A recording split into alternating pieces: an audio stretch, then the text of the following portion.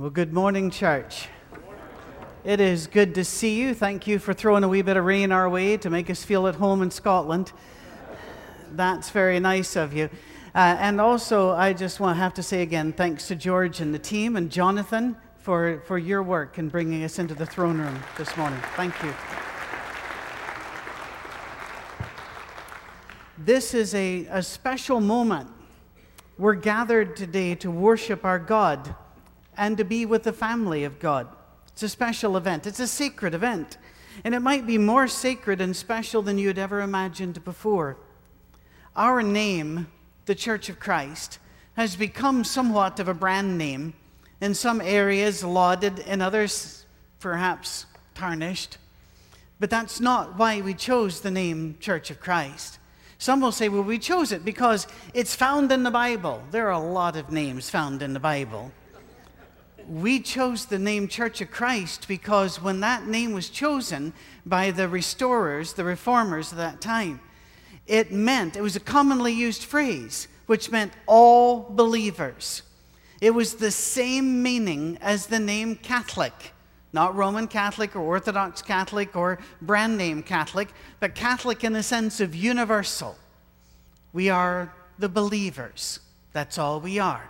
We have no brief to say that we're the only believers, or that we're the best believers, or that God likes our belief better than he likes your belief. We are just the Church of Christ. We are just believers.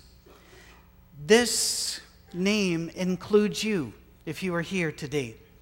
It doesn't matter what religious heritage you've come from, even if you didn't come from any at all. You're welcome here. If you're struggling with your faith, welcome, so are we. If you're struggling with sin, welcome, so are we.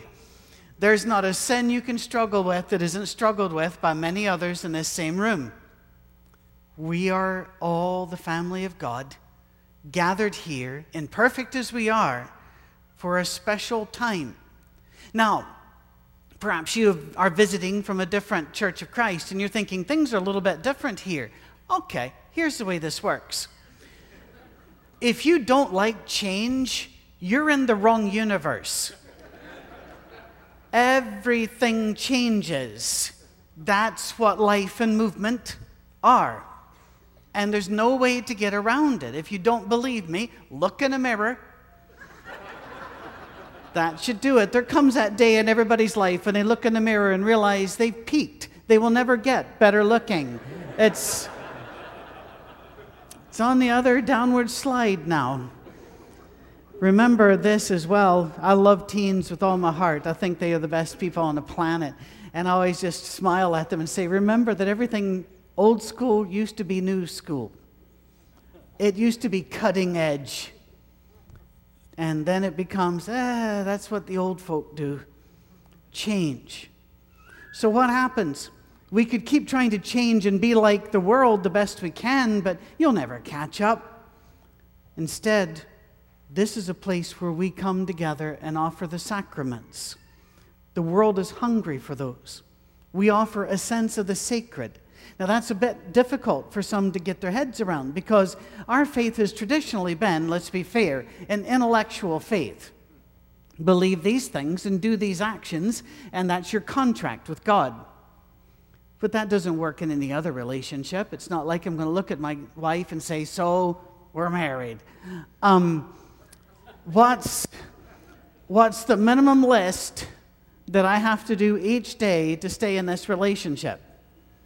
Number one, that would not be safe. She's American. She owns a firearm. 2, that would not be a loving relationship. God wants to walk with us, not march with us. There's a difference. Without a good understanding of the sacraments and their power and meaning, we risk ending up like most churches, and this is not a slam, it's an observation. Understand, observations are not negative. But be like most other churches whose only purpose and activity is spinning tires and putting out fires and trying to make some people happy. I've traveled more than the last decade working with churches in crisis. And more than once I've told them, you need to change your sign. because your whole goal is not to be like Jesus. You need to put a sign out there that says, "Keeping the Smiths happy 37 years." Now, if your last name is Smith, yes, I'm talking. No, I just chose that name at random. Our job here is not to keep any particular family happy, not even me. Our job here is to gather as a family and be very different as we gather, but say God has bigger things planned for us than just keeping the folk happy. He has the sacraments planned. Maybe we should start by defining what a sacrament is and what it means. A sacrament is a means by which God gives us grace. We can expand that definition and say, by faith, God gives grace through material symbols by the power of the Spirit, through whom we participate in the future. This is a place where we receive the presence of God and where we celebrate the inbreaking of the future into our present lives. I always like to give credit where credit is due, and I'll mention one of these men later. But the work of Bobby Valentine, John Mark Hicks, and Greg Taylor has just transformed my understanding of some of these things over the years. People are hungry for a contact with the sacred. And as a church, like I said, we were based upon intellectualism. Campbells were very suspicious of emotion in religion, although Barton W. Stone embraced it. That was a clash of systems. And so we were based upon logic, law, and Locke, John Locke, and his system of natural philosophy. And then we got all the bits and pieces, but we didn't have, it's kind of like assembling a cat out of parts you find around the neighborhood. You might have them present, but you don't have a cat. And if we assemble all the present and the outer manifestations of a church without the Spirit of God, we don't have a church. We have a social group that will splinter at the drop of a hat. So what do? We come to God and ask for the sacred, the ethereal, the metaphysical, the other. And He gives us the table, the water, and the gathering. We're going to talk about the gathering today. I asked you last week to read Hebrews 12 several times. I'm going to ask you to read it again this week several times. Absorb it. See what it is saying and allow that to rock your world. It follows the most famous chapter of Hebrews and one of the most famous of the New Testament, the faith chapter. Hebrews chapter 11. We all know that one. We meet our heroes there. But Hebrews chapter 12 will tell us you don't meet them in chapter 11. You've met them this morning. Look at Hebrews. We'll just start with the very end of chapter 11. Please remember, the Bible was not originally divided into chapters. It was divided into verses by a guy on the back of a donkey going across France. I'm not making that up. And there are times that donkey hit a pothole and his pen slipped because it's not divided terribly well. But in Hebrews chapter 11, looking at verse 39, these heroes, were commended for their faith, yet none of them received what had been promised, since God had planned something better for us, so that only together with us, did you catch that? Together with us, they would be made perfect. Therefore, since we are surrounded by such a great cloud of witnesses, and I'm going to stop right there, because that's where we always start. And we always think, well, that cloud of witnesses is up there in heaven somewhere in the bleacher section of the angel squad. No, he says they have come together with us, and we are surrounded by a cloud of witnesses. And then he warns us, discipline yourself, get yourself ready, because God wants you to stand with the heroes of chapter 11. You know, that's an amazing thing. I've worked with soldiers who've come back from deployments, and I have felt unworthy to hear their stories. I've watched great sport figures, and I'm going, how in the world? I love to watch the Olympics. I always do, although it's a bit uncanny. It's like looking into a mirror. No, it isn't. We all know that. But God's saying you get to stand with these heroes. You're coming to a holy mountain, he says. Not one made of fire and blood and rules like Sinai was. Oh, let's look at that. Hebrews chapter 12, starting at verse 18. You have not come to a mountain that can be touched, that is burning with fire, to darkness, to gloom and storm, to a trumpet blast, or to a voice speaking words that those who heard it begged that no further word be spoken to them, because they could not bear what was commanded. If even an animal touches the mountain, it must be stoned to death. The sight was so terrifying that Moses said, I'm trembling with fear. Oh, you have come to Mount Zion, to the city of the living God, the heavenly Jerusalem. You have come to thousands upon thousands of angels in joyful assembly, to the church of the firstborn whose names are written in heaven. You have come, that's past tense, you have come to God, the judge of all, to the spirits of the righteous made perfect, to Jesus, the mediator of the new covenant, and to the sprinkled blood that speaks a better word than the blood of Abel. Blood of Abel spoke condemnation. You're not getting that. You're in a new city. You are in the new community right now. You are in the gathering. God calls us to come together and worship in the community of the saints now. But it's not just with these saints. When we gather, heaven gathers. They're here now. Oh, when I was a boy, we were told, dress up because you want to wear your best when you go see God. Well, God doesn't live in a box. We know that, right? My mother, God bless her, tried. She would say, if you were going to see the Queen, you'd dress up. And I'm going, no, I don't think so. Maybe you Irish folk, but us Scots have something, Anyway, so no, that's not it. We're not saying we come to here because this is where God lives. No, we're saying we come together because God comes together where we come together. That's why we want to be here. That's why we come. Jesus, well, let me stop for a minute. In the book of Revelation, there are worship scenes. And I can still remember that. I'm going to pick on my mom today. Lovely girl. She's little Irish lady. It's like a pocket mom. Just pull her out when you need her. There she is. Just think of the roaming gnome without a hat. There you are. Well, we would sometimes be and kids, sorry, got to catch you up on this. Back in the old days when churches of Christ weren't worried about who was fellowshipping whom, they actually gathered on Sunday afternoons. You're lucky you got off this one. And they would do singings, where we would sing the songs that people suggested, but they never took ours. It was always, they took people that were 800 years old, their songs. And you'd be sitting in there in rooms that weren't air conditioned before the widespread use of antiperspirant.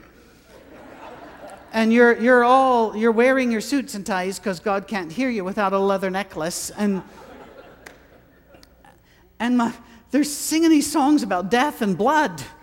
And my mom leans over, I'm sitting in the middle. Mom leans over to my dad and she goes, "Oh, Bill, don't you think this is what heaven will be like?" And I'm thinking, oh no, I don't want to go. What are my options? But I did that inside, because if I'd done it outside, I would have gone then. But don't distract me. Back in the book of Revelation, there are worship scenes. Heaven's not an eternal worship scene, but there are worship scenes in the book of Revelation. And the angels break out in song. Here's why I want you to understand something. There are hymnologists. There are people who make their living studying the history of hymns. And they tell us those songs that are in Revelation that the angels are singing were songs of the early church. In other words, the angels are singing our songs. Do you understand what that means? That means when we're singing, they're singing. And they take those songs back to heaven. Our songs become the songs that are sung up there. And ever so often, just like George might do to you, in the book of Revelation, they pull out a new song. If you don't like new songs, you're going to hate it in heaven because they keep showing up. Why? Because there's a new song on earth and it's brought into heaven. Wow. What about this one? Jesus sat and read the Psalms to his people. He helped write them. And yet he engages in worship with them just like the rest of his people did. He sang them just like the rest of his people did. Why? Because when we worship, God joins in. And the future becomes the now. You don't have to wait for the heaven scenes in Revelation. You've already been going through one this morning. Gathering is essential. In the gathering is when God meets us. God has never told us he would save us alone. By the way, I hate that. I'm a loner. I'd be a great lighthouse keeper if it weren't for those annoying boats that show up once a month for supplies. And yet, why am I in this job? Because I want to be with God, and he's in the group. He's not in the individual. Even the Lone Ranger needed Tonto, I'm told. He built a community. In fact, what do you do with Adam? What a bizarre story in the early Old Testament. God makes all the animals and then parades them past Adam to see what he's going to call them, because that would just be entertainment for God, I'm sure. And then to show him he doesn't have any companion there. Now, the way it's phrased, it makes it look like, now, which of these do you want to marry? And he's going, I don't really care much for any of them. No, God knew that. But Adam didn't know he was incomplete until he'd seen everything and he was still incomplete. And that's when God said, well, take a nap and I got a surprise when you wake up. He didn't put it that way, but it would have been. It would have been, ow, wow, that sort of thing. Got to spend time in the stories, people. But then he knew I was made for community. And it wasn't enough for him to have human community. God walked with them too in the garden in the evening. He walked with both of them. There's never, ever an indication God walked with one of them. He walked when they gathered, when they were a group. When God broke into history with the birth of his son, what did the son do? Gathered a community. Here are my buddies. Men and women came in. This was the group that walked with him. Then those followers went into the world, and what did they do? They spoke to communities. Every book in the New Testament was written to a group, with the exception of one. Philemon, which is written to an individual who was told, form a group with your slave and call him your brother. Every one, a community, come together. Have you ever noticed this about the story in Luke chapter 24 and verse 33, the two men on the road to Emmaus? When Jesus met them, what happened after he talked to them? They got up and returned at once to Jerusalem. There they found the 11 and those with them assembled together. They were walking away from the community. They thought the story was over. They thought God was gone. Jesus was dead. That's it. Jesus meets them on the road, shows them in the scripture, your place is to turn around and get back in the community. I've had people all my life say, well, I tried to go to church, but the church failed me. Well, congratulations. You failed them too. We all fail each other. That's why we need each other. If they were perfect, they wouldn't have you. Might hurt, but think about that a bit. We all fail each other. That's why we need each other to pick each other up. We put money in a plate. Why? Because one of these days, the people of this church might be putting money in a plate for us. We go visit the sick. Why? Because they're going to visit us. It's a community. It's a gathering. We're not impressive on our own. We're just not. God did not come to be your personal Savior. I hear that all the time. I accepted Jesus as my personal Savior. That's really cute, but He never asked you to. He said He's going to save the body, the group. Get with the group. Think of it this way. The hottest lava flow on the face of the earth. Reach in with some tongs. Careful. Take a bit. Set it aside. It doesn't matter that it was in the hottest rock, flowing rock. It'll go dark and cold and hard. Without the community, it's nothing. Back in Colorado and up in Michigan, the last two places we lived, it has been snowing and snowing and snowing. People will tell you there are no two snowflakes alike. Once again, nobody's checking. I don't know where they're getting this information. But if, especially here in Tennessee, it begins to snow a little bit and people go, ah, I hope you've already laid in bread and milk. But as you see the snowflake, if you're a little kid, you might run out and grab one to see what it looks like. And as soon as you grab it, it's gone, isn't it? But you get enough of them together, they'll stop Atlanta.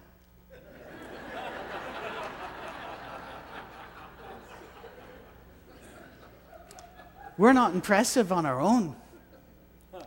I'm interested to see the differences when we move here, because we're still in that process. We're closing house, opening house, closing house, and running, and that sort of thing.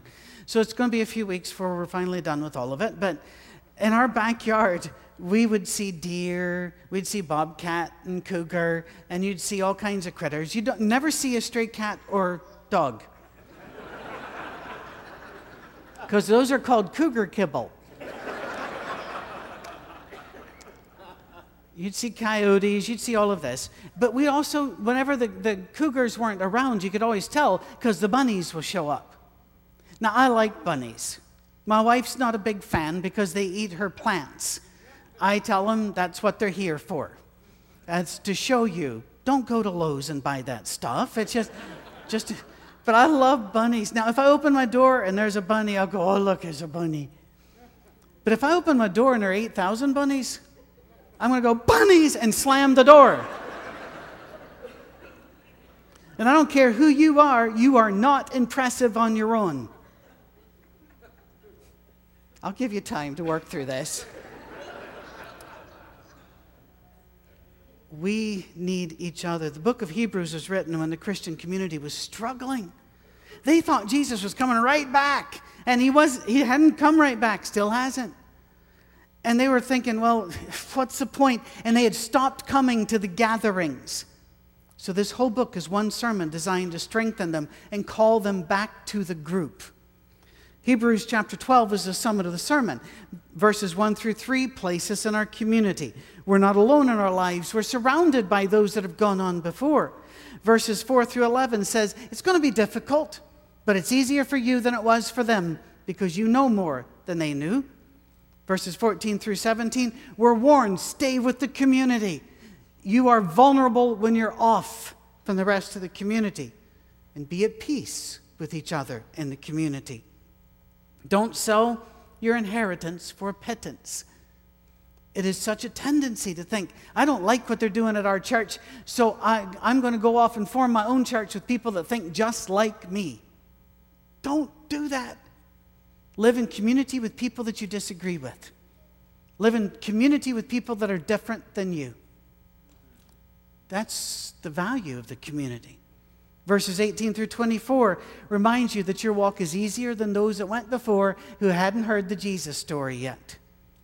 And as baptized believers, we walk with God. And then it closes verses 25 through 29 with the warning section, stay with the group. And a lot of people just run to that one and say, that's legalism. No, it's a summation of a sermon. In fact, chapter 13 starts and there's community in every line. Stay with the group. Jesus said, when 2 or more are gathered in my name, and you'll find neo-legalists using that one. They'll say, well, we didn't go to church, but we went off here somewhere, and it was just me and my buddies. We were fishing, but we said a prayer and had some communion.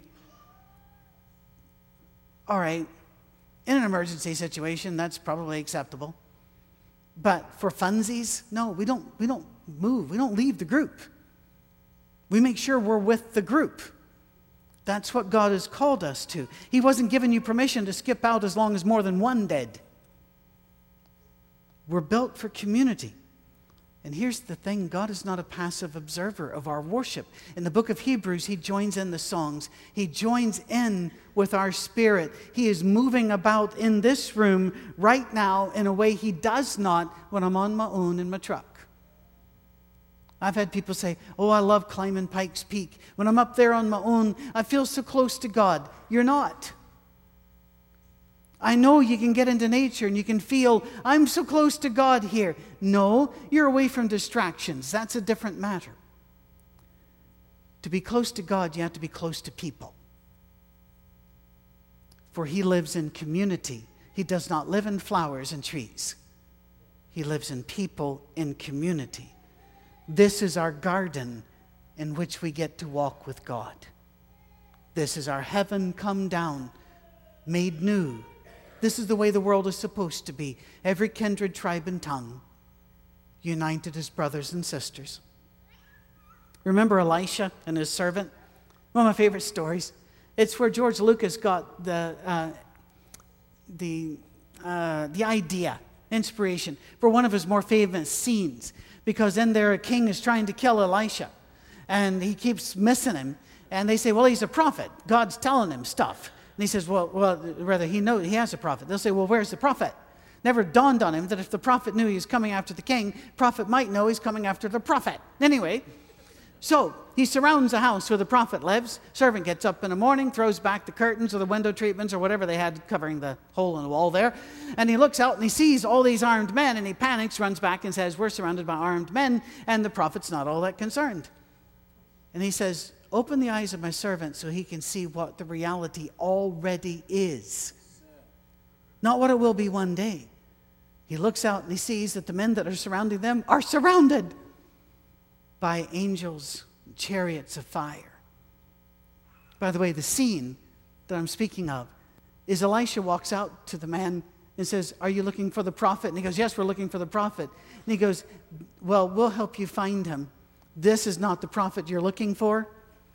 And he walks him all the way into the capital city of his enemy the whole way by saying, this isn't who you're looking for. Let's keep looking until he's right in the middle of the enemy.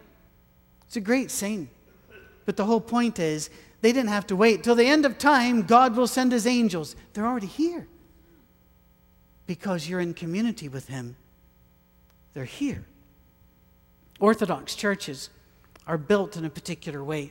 Now, I love church buildings. I think that we need them to gather in the numbers that we have, and that's wonderful. But our church buildings aren't built like theirs. There are no pews. You stand. Worship usually goes at about 3 hours. And you stand.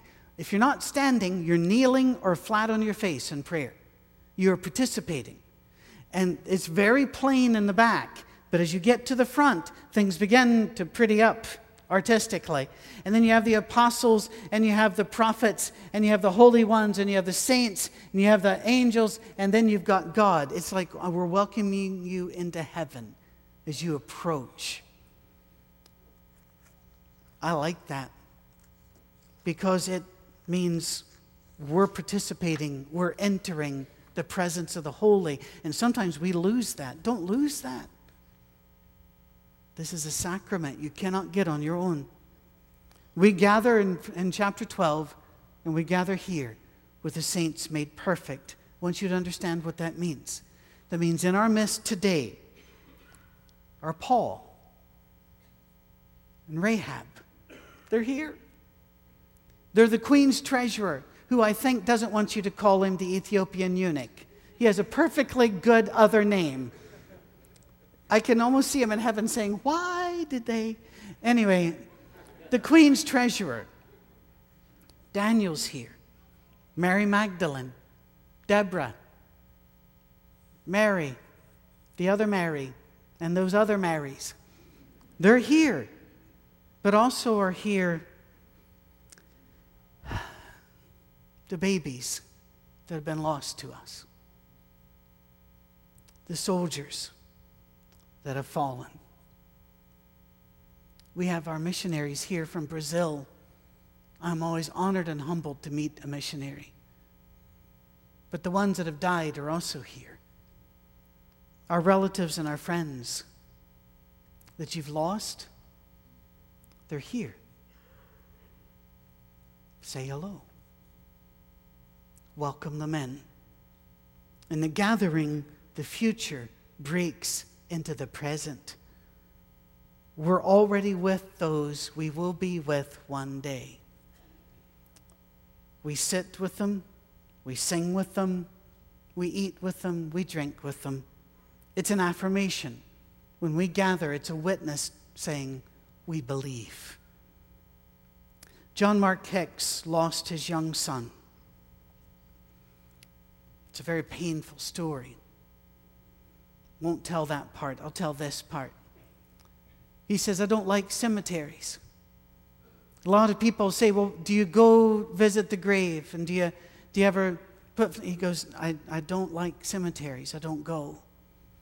And he's had people say, well, how do you get a connection with your lost son? He says, I don't go to cemeteries. My son comes to me at the gathering. And every Sunday I sing with my son, and I pray with my son, and I take the supper with my son as a witness saying, we will do this again together for eternity. In a moment, we're going to dismiss you to prayer time. George, anytime you want to bring your team up would be fine. They're not going to launch into song for a while. We're going to give you some minutes, but feel free to move about the room. And I want you to feel free to move about the room as well during this prayer time. As the prayer warriors and elders go off to the back and around surrounding this building. If you need to pray with them, you go and you pray with them. And if you need to go to talk to somebody in the room, go talk to somebody in the room. An elder will call you back to order later on. Don't worry about that. This is community. This is the gathering. This is where we make it right and make it like it's going to be. We sang this morning, we shall assemble on the mountain. Yes, we shall. And we already do. We sang, and I know there are angels all around. Yes, there are. And even if you're not one of those that can see them now, they're here. And they can see you. The mountain of faith is here. Would you stand, please, for a final thought? He is in the gathering, not in the individual alone. Therefore, friends, remember this. Little snowflake, stay with the group.